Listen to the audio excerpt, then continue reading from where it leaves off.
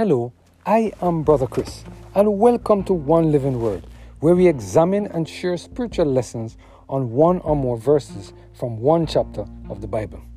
Today we're focusing on the topic, change, based on our reading of Acts chapter 4, verse 15 through 17. Let us hear what the Lord has to say in this passage of Scripture. But when they had commanded them to go aside out of the council, they conferred among themselves, saying, What shall we do with these men? For that indeed a notable miracle had been done by them in manifest to all them that dwell in Jerusalem, and we cannot deny it. But that it spread no further among the people, let us straitly threaten them, that they speak henceforth to no man in this name. Do you know that being placed in a leadership role in the church does not mean that our heart is right with the Lord?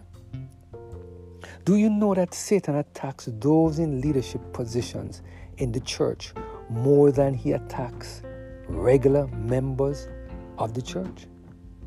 Do you know that Satan uses leaders of the church more than he uses regular members of the church to discourage those who are being used by God to spread his message of salvation?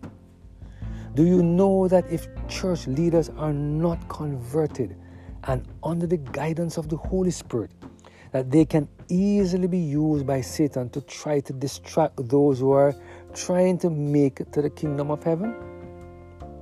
When we read the stories of Jesus and his ministry on earth, we will see that the high priest, among other clergymen, were his greatest opponents.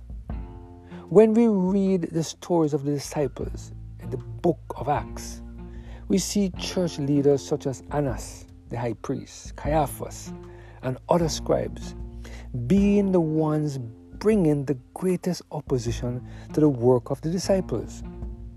The stories outlined that the disciples were under the control of the Holy Spirit. As a result, God was able to use them to bring a message of salvation to the world.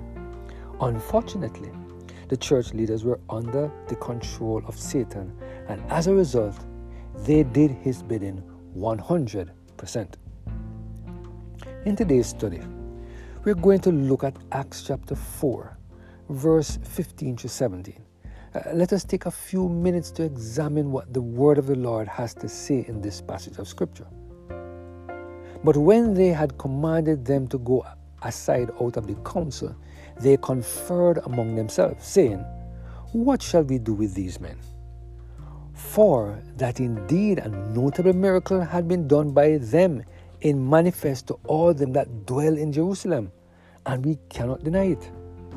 But that it spread no further among the people, let us straitly threaten them, that they speak henceforth to no man in this name.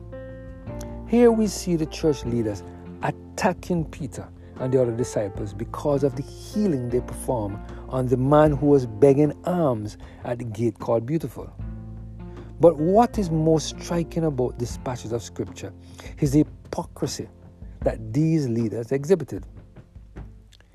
In the preceding verses, we see these church leaders asking Peter to tell them where they got the power to heal. But while questioning Peter, one would never get the impression from the conversation that these men thought a miracle was being performed. But the moment they go behind closed doors and out of the public eye, they quickly acknowledge that a miracle indeed had occurred.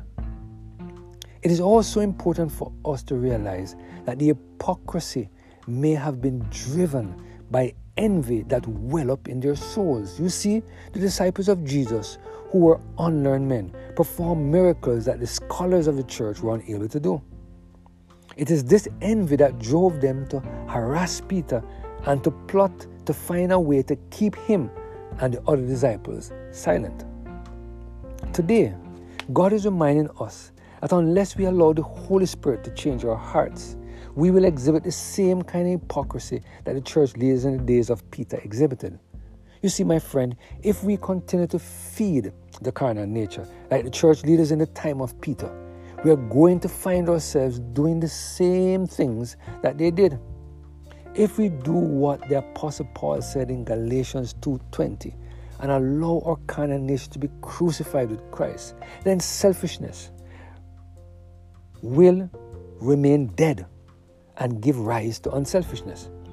A focus on the things that drive self will die and allow the things of God to take precedence.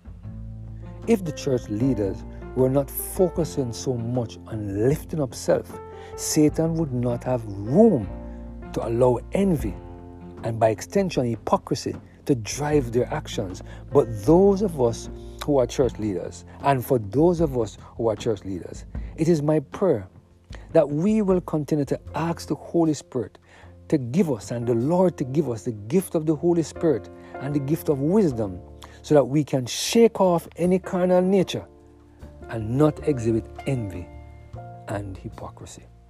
Let us pray.